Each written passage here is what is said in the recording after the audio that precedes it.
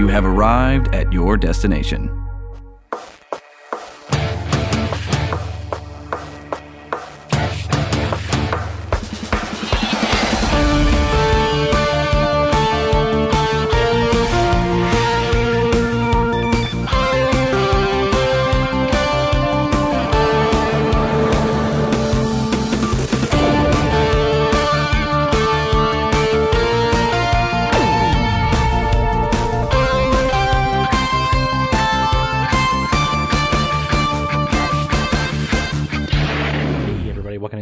Destination Podcast, an animation celebration podcast. I'm your host, resident cartoon junkie Brandon Jones, and I'm here with no one. It's just me today. It is a solo episode of the Animation Destination Podcast, but I had a little bit of special content for you today that I wanted to go over, and that was the Yahoo.com Netflix article by one Drew Taylor. Basically, The Wrap, which is one of the entertainment sides of Yahoo, wrote an article talking about Netflix's animation department getting kind of sliced because of all the crazy drops in stock and viewership that Netflix has taken. And I wanted to go through each part of the article piece by piece. I checked over the article, kind of formed my thoughts around it. I just wanted to go over the article and talk to you guys about it in detail and tell you what I think about what is said and whether or not there's anything to be really gleaned from it or not. So there you go. Basically, that's going to be the episode today. But before we get into that, I wanted to get into an animation recommendation for today, which is Star Trek The Next Generation, the animated series, which is a simple little piece of fan work done by a YouTube channel called Gazelle Automations, and someone took basically a sound clip from TNG episode All Good Things, part 1, not All Good Things, Man Who Has Everything. I forget the Borg. Best of Both Worlds. That's it. The Borg two-parter with Picard becoming Locutus. Someone took that and did it in the style of the old Funimation or Filmation cartoon Star Trek original Star Trek series. It's brilliantly done. It looks exactly like the old school animation from Filmation, and it's a lot of fun, and it really works with the audio from that episode as well, and just the designs of the Borg and how they look like old 60s versions of them, and it's a lot of fun. Definitely check that out. It's on Gazelle Automations on YouTube. So there you go. Go check that out. That's our animation recommendation for today. A little bit of Toon News. We've got which we'll talk about more. I think I'll recap this again when I have a guest here, because we have Demon Slayer, the official trailer for the Swordsmith Village arc.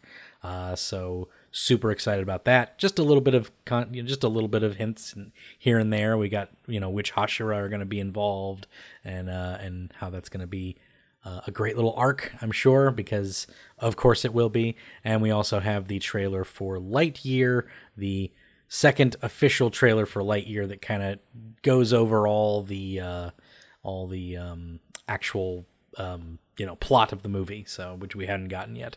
So we finally get the plot of the movie of Lightyear, which is basically a new telling of the Buzz Lightyear story, I guess. Obviously Buzz Lightyear was a toy, and this is kind of this would be like the movie that the toy would be based off of, I suppose. But I think it memory holes Buzz Lightyear of Star Command, that cartoon, and that cartoon was a lot of fun. So kind of disappointed that's getting there. Make a Woody's Roundup animated movie, and I'm on board. I will hop on board a Woody's Roundup movie. So get on board with that. Call it Roundup. It'll be a good time. But there you go. That's that for the animation news for right now, because the big news is our topic of the day, which is the article by Yahoo. And I will be reading through this and giving my thoughts on it. I will also be clarifying, what's what I think is opinion, what I think is real, and what I think. Most of this is an opinion piece. There's a lot of actual information in it, but a lot of this is very opinion driven, and it's sort of a they said kind of thing. So it's a little bit hard to tell what is actually going on, but it is, again, I'll try and balance this as fairly as possible. I don't think that you should take this article or anything that I say as gospel. This is all very speculative and how this is all running out. But basically, Netflix has plummeted in stock more than 30%. There was apparently, for the first time ever, it has lost more subscribers than it has gained. I think that's par for the course, given the fact that they gained so many subscribers over the course of the past 2 years from all the lockdown stuff. So it kind of makes sense that they would, lose a big chunk of that. But I don't think Netflix is necessarily struggling all that much with things, but when you're a publicly traded company and your stock price drops 30%, that's a big hit to your company regardless of the actual subscription numbers. That said, I know that a lot of people are unsubscribing in a large en masse in a large amount. That's what we do know. But Netflix keeps their metrics pretty hidden from people, so it's hard to tell until they have their board meetings where they have to basically say how well they're doing. So, but that was the lead up to this, and then we have Drew Taylor from The Wrap write up this thing on the April 20th, which was Wednesday of this week, and I just wanted to go through this point by point and discuss it with you guys. Leave your comments in the description below on Destination Comics, or put a comment in on Facebook where you find this, or on wherever you see this thing wherever you see this episode posted. Would love to engage in the conversation with you guys. Please go ahead and do that. But let's get into the article by Drew Taylor, Wednesday, April 20th, at The Wrap on Yahoo.com. Let's see. The title is Netflix Animation Erased. Executives fired, shows canceled, and accusations of, quote, staged data exclusive. This is exclusive to Yahoo. This is where all the information basically came from. Article quotes, Phil Rinda, I think Rinda or Rinda, I'm going to say Rinda from this moment on. If that is incorrect, that's fine. Phil Rinda, whose official title is Netflix's Director of Creative Leadership and Development for Original Animation, was let go this week along with several of his staff. The Wrap can exclusively report, and Netflix has confirmed. This is all 100% true. A large portion of his staff, Phil Rinda, who did a lot of work for DreamWorks and other such companies, or Gravity Falls, he did work for Disney, lots of other things. He has been let go from Netflix. Article continues, according to several creators who spoke to The Wrap, the kids and family space at Netflix Animation has changed. Series that benefited from the great word of mouth and critical praise aren't being renewed, and several high-profile projects have been unceremoniously canceled, including the long-delayed adaptation of Jeff Smith's beloved comic series Bone, first announced back in 2019. Netflix just saw a thick stock plummet. Just saw its stock plummet for more than 30% after revealing a subscriber and revenue loss. Its first quarter earning report on Tuesday isn't just in trouble on Wall Street.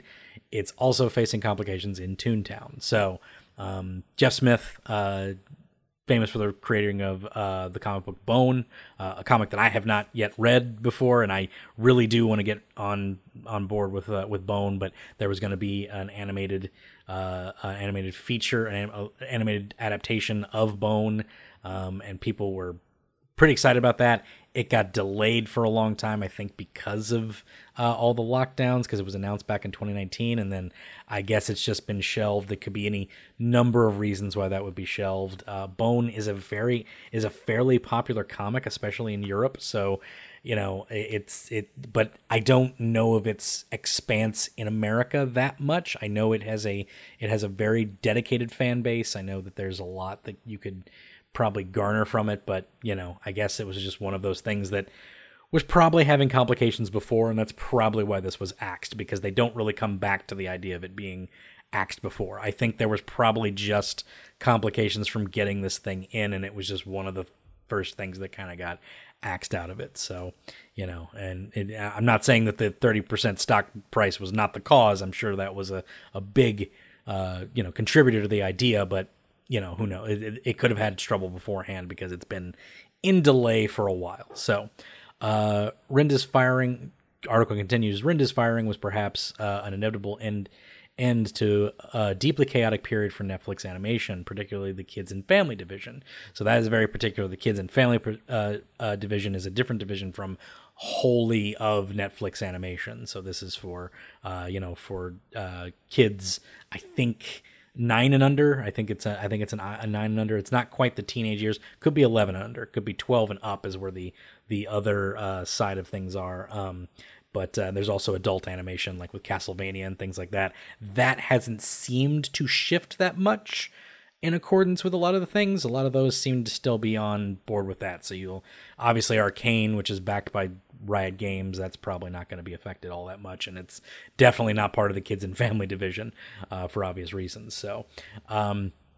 Let's see, particularly in the kids and family division, which saw a boom of talent and creativity give way to corporate pressure, mixed messages, and accusations of, quote, staged data. Netflix animation, especially when it comes to kids and family content, was once considered a glittery utopia.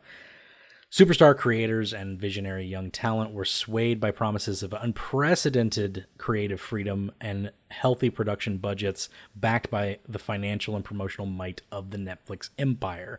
A bit of fluff in that phrase. I wouldn't call Netflix an empire, obviously. But yes, this is true. For a while there, all through, I want to say through 2015 all the way up to 2019, it was pretty touted that Netflix was kind of the place to go to pitch your show from a lot of creators. You had a lot of series vets coming in and doing that same thing, and a lot of new people finally getting like their big comeuppance for that. So that I think holds a lot of truth from where it was, and now apparently a lot of that's kind of getting tampered down a little bit because things are changing a little bit. The corporate culture changes when things when the corporate culture changes when the budgetary assets change, or when the the projections of monetary assets changes. A few years ago, there was no place more welcoming or seductive to artists and animators than the Netflix animation. Netflix's animation units, like its live action division, were known for being a place that you could bring a project that might not have gained traction elsewhere, and suddenly have it produced without much studio interference.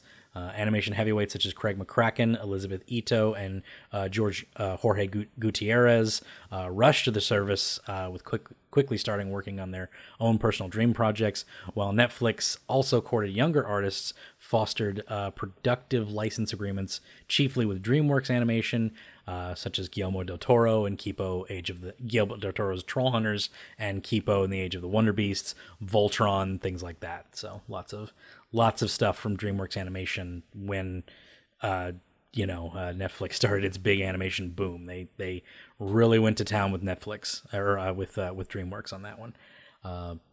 But now you are seeing, article continues, but now you are seeing fewer of these creator-driven projects.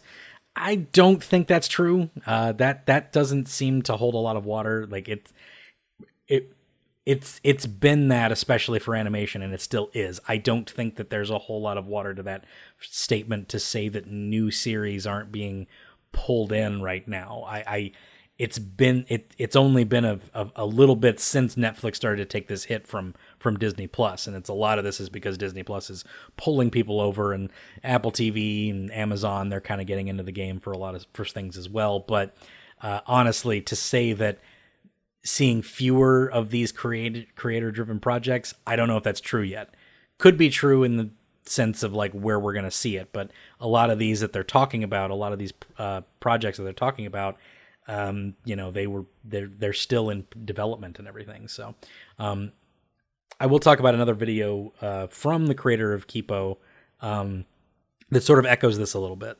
So I will talk about that. But to say that it's not happening yet, a little bit weird. But I think he's pulling this information from people that he's speaking to, so it makes sense that he wrote it. New series aren't as exciting as they once were. Many animators have left the studio, decamping to old standbys like Cartoon Network, Disney, or Nickelodeon, or for other upstarts such as Apple TV Plus and Amazon. And Netflix's focus has shifted noticeably too. One producer, unnamed, whose show on Netflix wasn't renewed, said that they got to Netflix. Said that when they got to Netflix, Rinda, who served as creative roles on groundbreaking animated series like Gravity Falls and Adventure Time, told Netflix creators, "We want to be the home for everybody's favorite show." By the time the producer left several years later, which is weird because they're talking about that now. I don't know why he phrased it that way. By the time that this producer that's talking. By the time the producer left several years later, there was a new thesis statement. We want to make what our audience wants to see. Reed Hastings, Netflix co-CEO, now told Animation Talent, as far as mission statements go, those are vastly different. And they are from a creative standpoint. Not so much from a business standpoint, obviously. I think from a business standpoint, both of those could be very shared. But from a creative standpoint, we want to be the home of everyone's favorite show. So they basically want to foster the idea of a new show for people to glom onto, to have a fandom kind of crowd around and things like that. For that to shift to, we want to make what our audience wants to see, from a creative standpoint, is we have a thing that we want that is getting the audience that we want, and we want things to match that audience rather than foster any creative juices for things like that. We want to match the audience, which is not, from a business standpoint, from a co-CEO from Netflix, that's not a bad standpoint to have. You definitely want to have something that's going to have an audience, and you want to mimic the thing that's going to bring in an audience. But creatively, that is stifling, that is, boring. It's not going to bring in new sorts of things that you would then kind of get. Like, I would argue that, we want to make what our audience wants to see.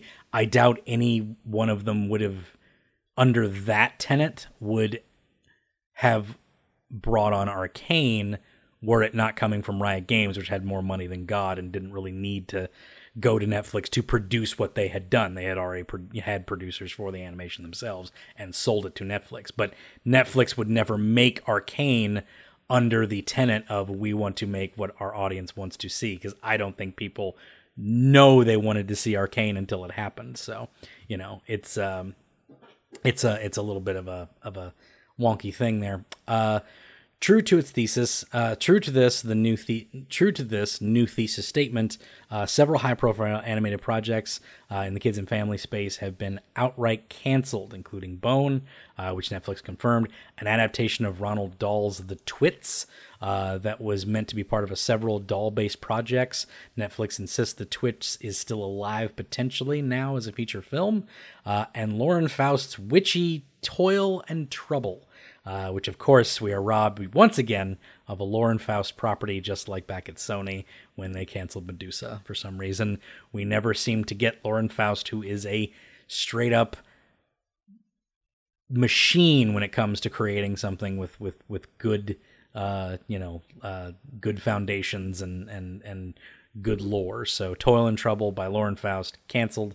Netflix currently touts Boss Baby as the ideal of what an animated series on the platform should be, and what kind of numbers those animated series should be bringing in. This was reiterated by almost everyone we spoke to. Although Netflix doesn't even own Boss Baby, it is licensed through DreamWorks Animation. A new Boss Baby series premieres next month. This seems to be kind of the same thing that you hear that I heard from Kipo's creator, who showed up on the Ethan Becker's channel not too long ago, that Netflix is kind of like, oh, well, this is the thing that's working, and they're all sort of guiding everybody towards this idea. Like, if it's not making these numbers, we don't care. If it's not getting this kind of a look at it, then we don't care, et cetera, et cetera. And I think that's kind of, it kind of sucks for people who want to create things, that now they're sort of going down this thing, and not to bash on Boss Baby or whatever. I'm sure there's people that like it, but you don't have that creative freedom when you're all going down the same path to try and mimic that same success. Business wise, I completely understand why you want to do that, but creatively, I don't think you get a new interesting thing or something that people latch onto if you're just poking at the basics. If you're just trying to reinitiate that type of success, I don't think you get anything from it. And there's some other problems that are highlighted here later that I absolutely agree with. So this is a very well done article. It's not super critical of Netflix in that way, but I think it leaves a little bit off the table for Netflix's business venture to be like, hey, we just dropped 30% in stock, so this is why we're pushing it this way now. And I think this 30% of drop was probably foreseen further ahead as well, because they knew that they were probably losing subscribers in a way. So it's again, I can see why they would want to push it this way. But anyway, Elizabeth Ito, whose deeply brilliant City of Ghosts, it was good. This guy seemed to like it though, was recently nominated for a Peabody Award and currently sports a 100% Rotten Tomatoes,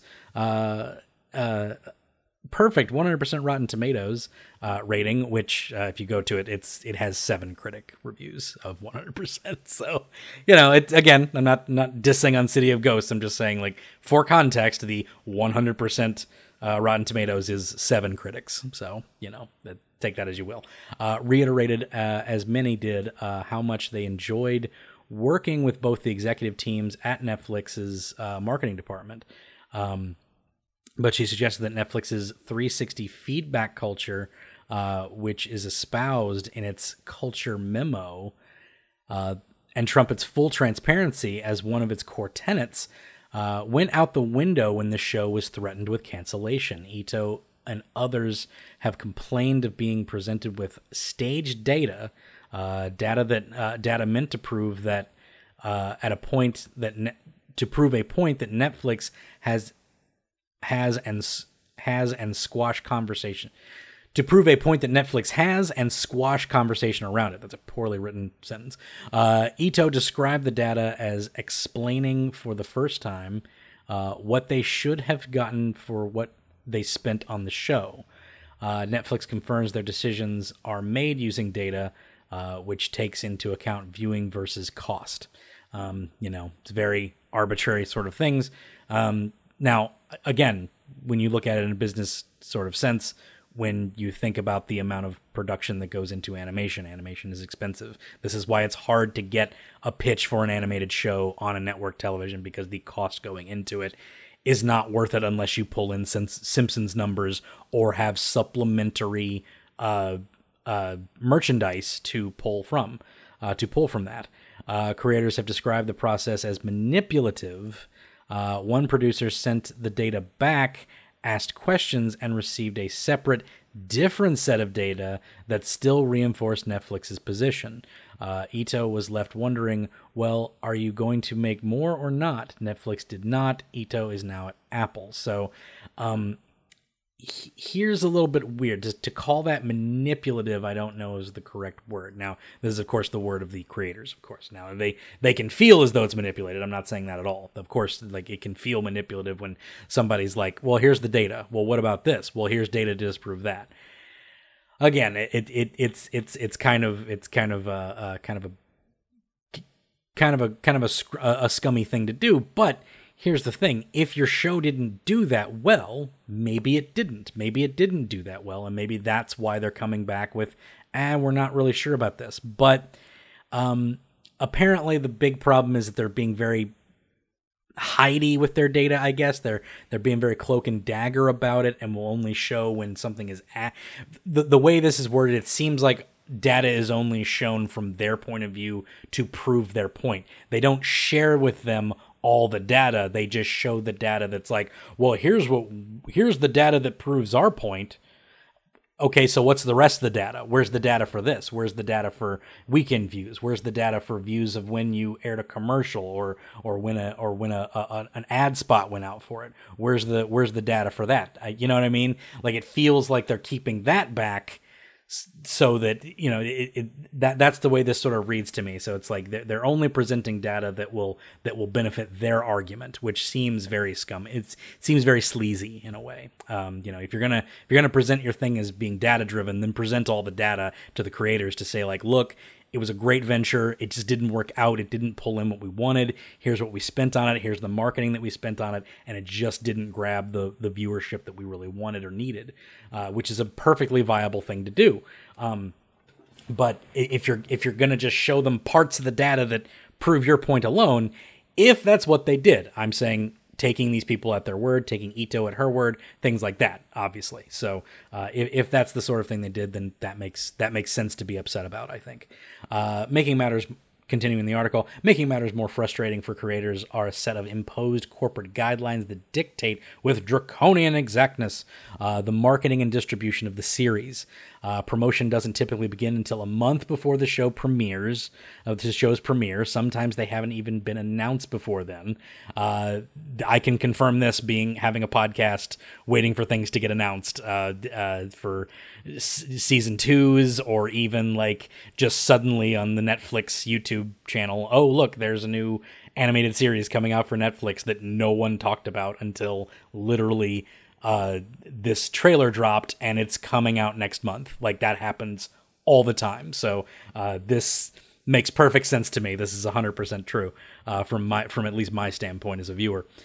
This leaves a very small window to build awareness and anticipation, much less cultivate genuine excitement. 100% true from normal people. I get excited about everything, but I'm excited about animation, so of course I am.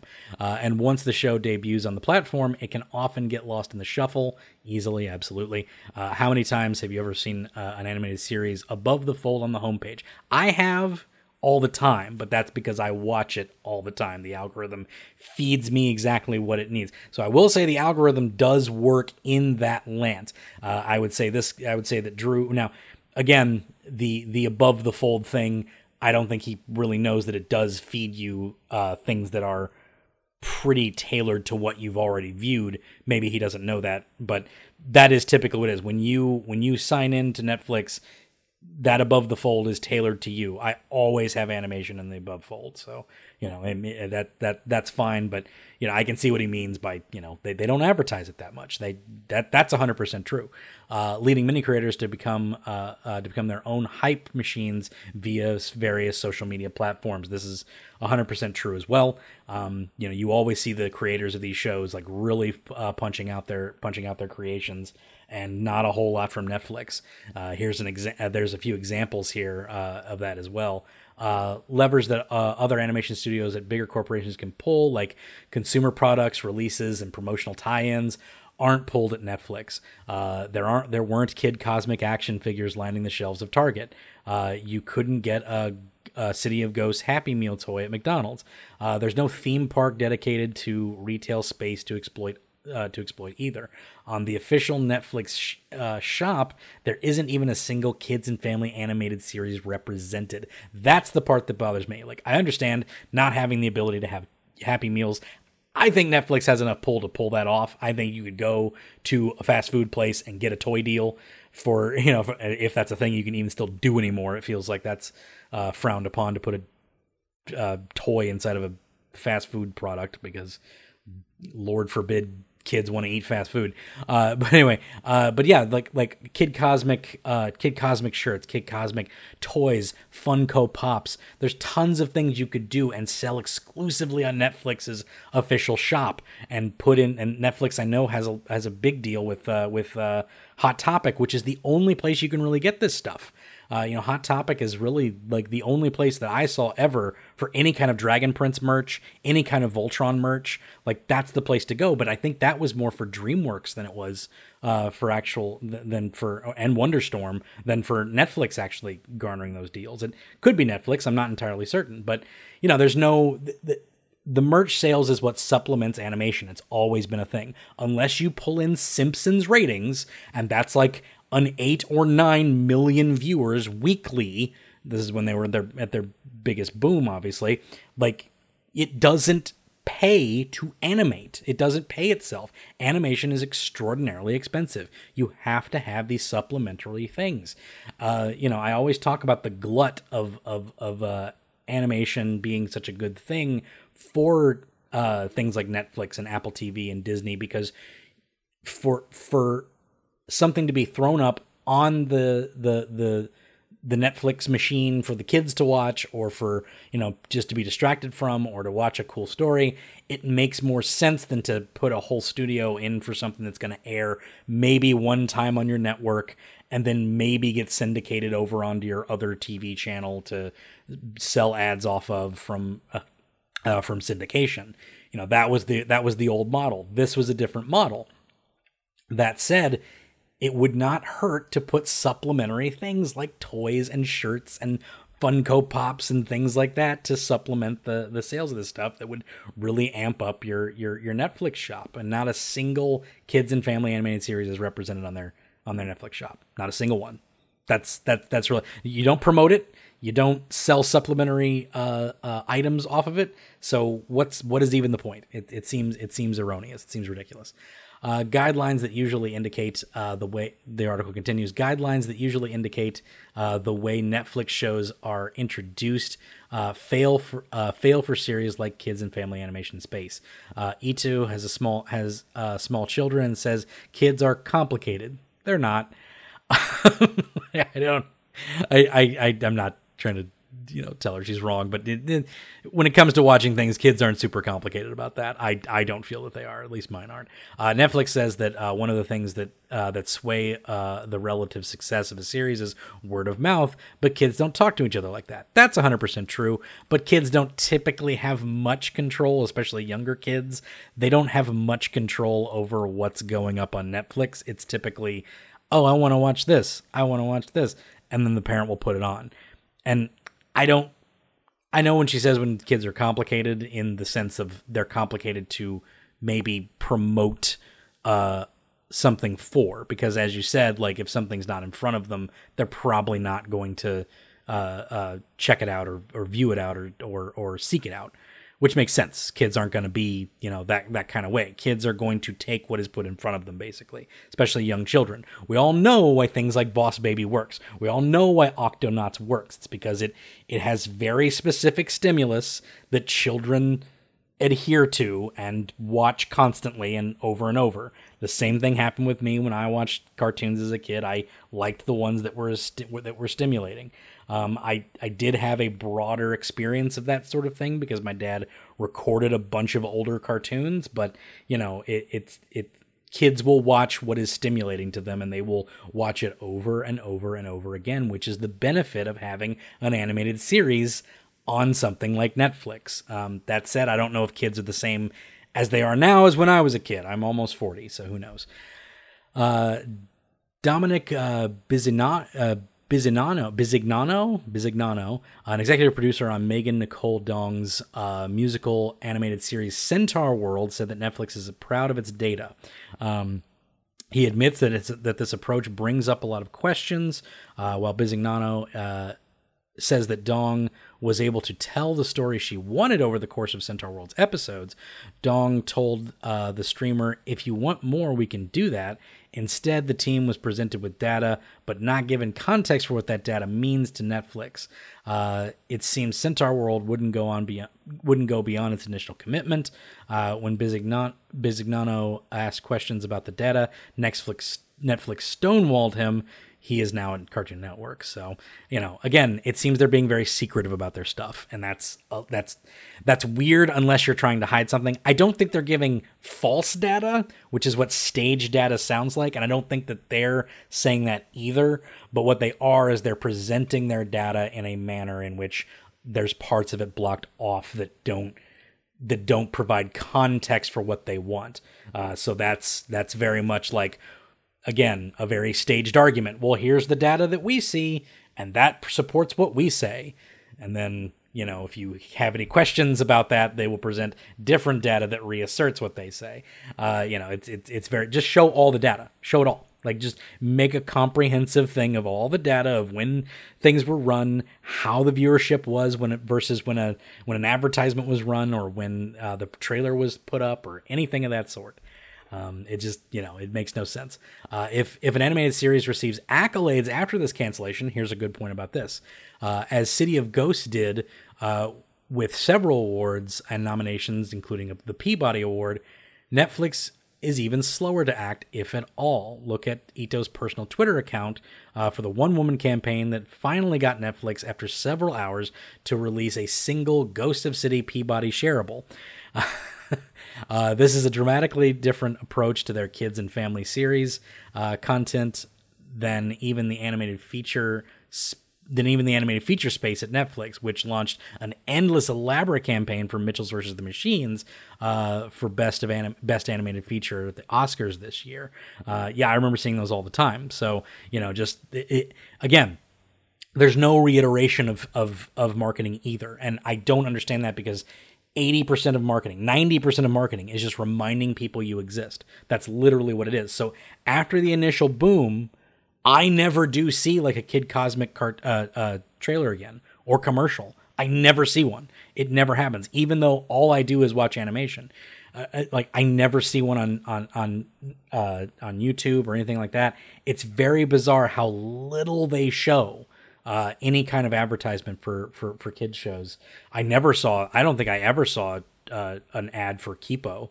If I wasn't just in on Kipo because I love Studio Mir and I was very interested in that show, I don't think I ever would have watched it, or I don't think I ever would have caught it had I not seen the trailer and been interested in it prior. Very bizarre, but again, it's just like, there you go. It's just like they won't even when it wins awards, they won't even take the time to just put out a social media post to say, hey, this show that we have on our platform won an award, and then maybe even see if that garnered any kind of engagement whatsoever afterwards. Very bizarre stuff. Very, very weird.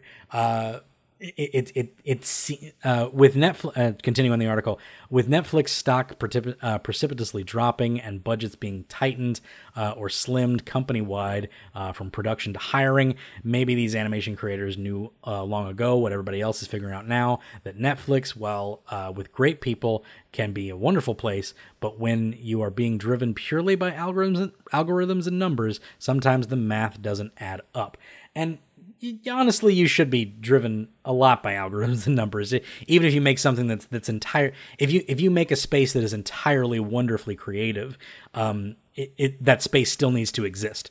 It's sort of that idea of there has to be a balance between whether something is marketable or something that is something that is marketable versus something that is wholly creative, and that it's a brutal thing especially when it comes to animation, because animation is so rooted in the marketable spectrum. It has always been a marketable thing, and a marketing tool for other things as well. So it's an expensive thing to do. So it benefits itself to be a marketing for other supplementary things. That's why we got so much animation in the 80s. But now things are changed. Now things can have fandoms. Things can have these fervent fan bases surrounding them that will get some merchandise on board with it. But you have to cut into it as well. It just seems like Netflix wants that easy road of, we produce the thing, we put the thing out, and now the thing gets a lot of views with that, and we don't have to really touch it. And that's a little weird to me, especially when you go around and you say, like, we want to get all this stuff. Now, again, Netflix, I think, did a good thing by reaching out to new creators and saying, hey, we want to make new things. And I think they did that across the board.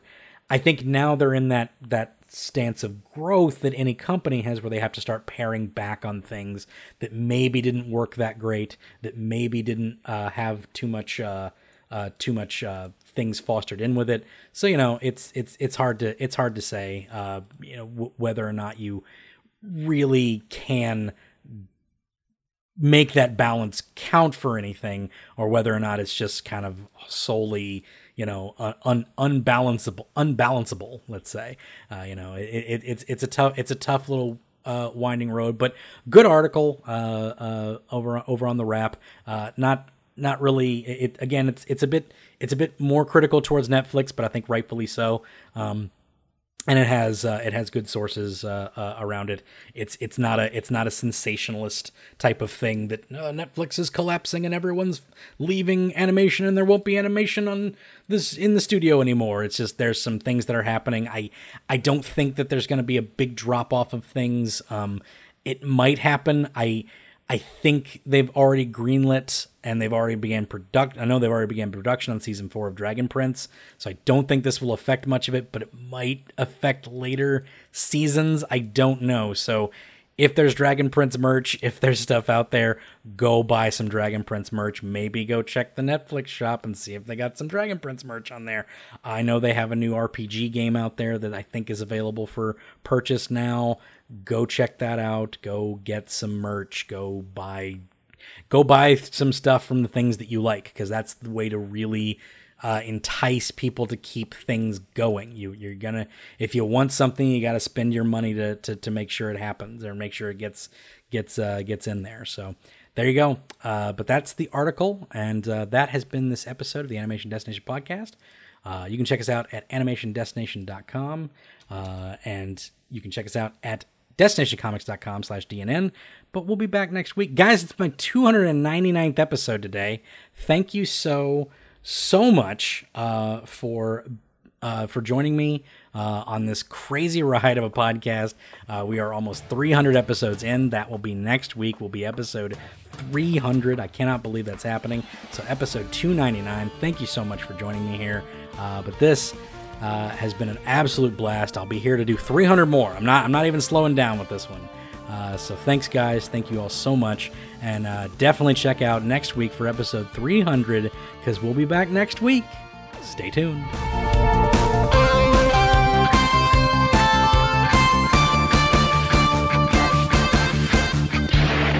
Thank you for listening, DNN.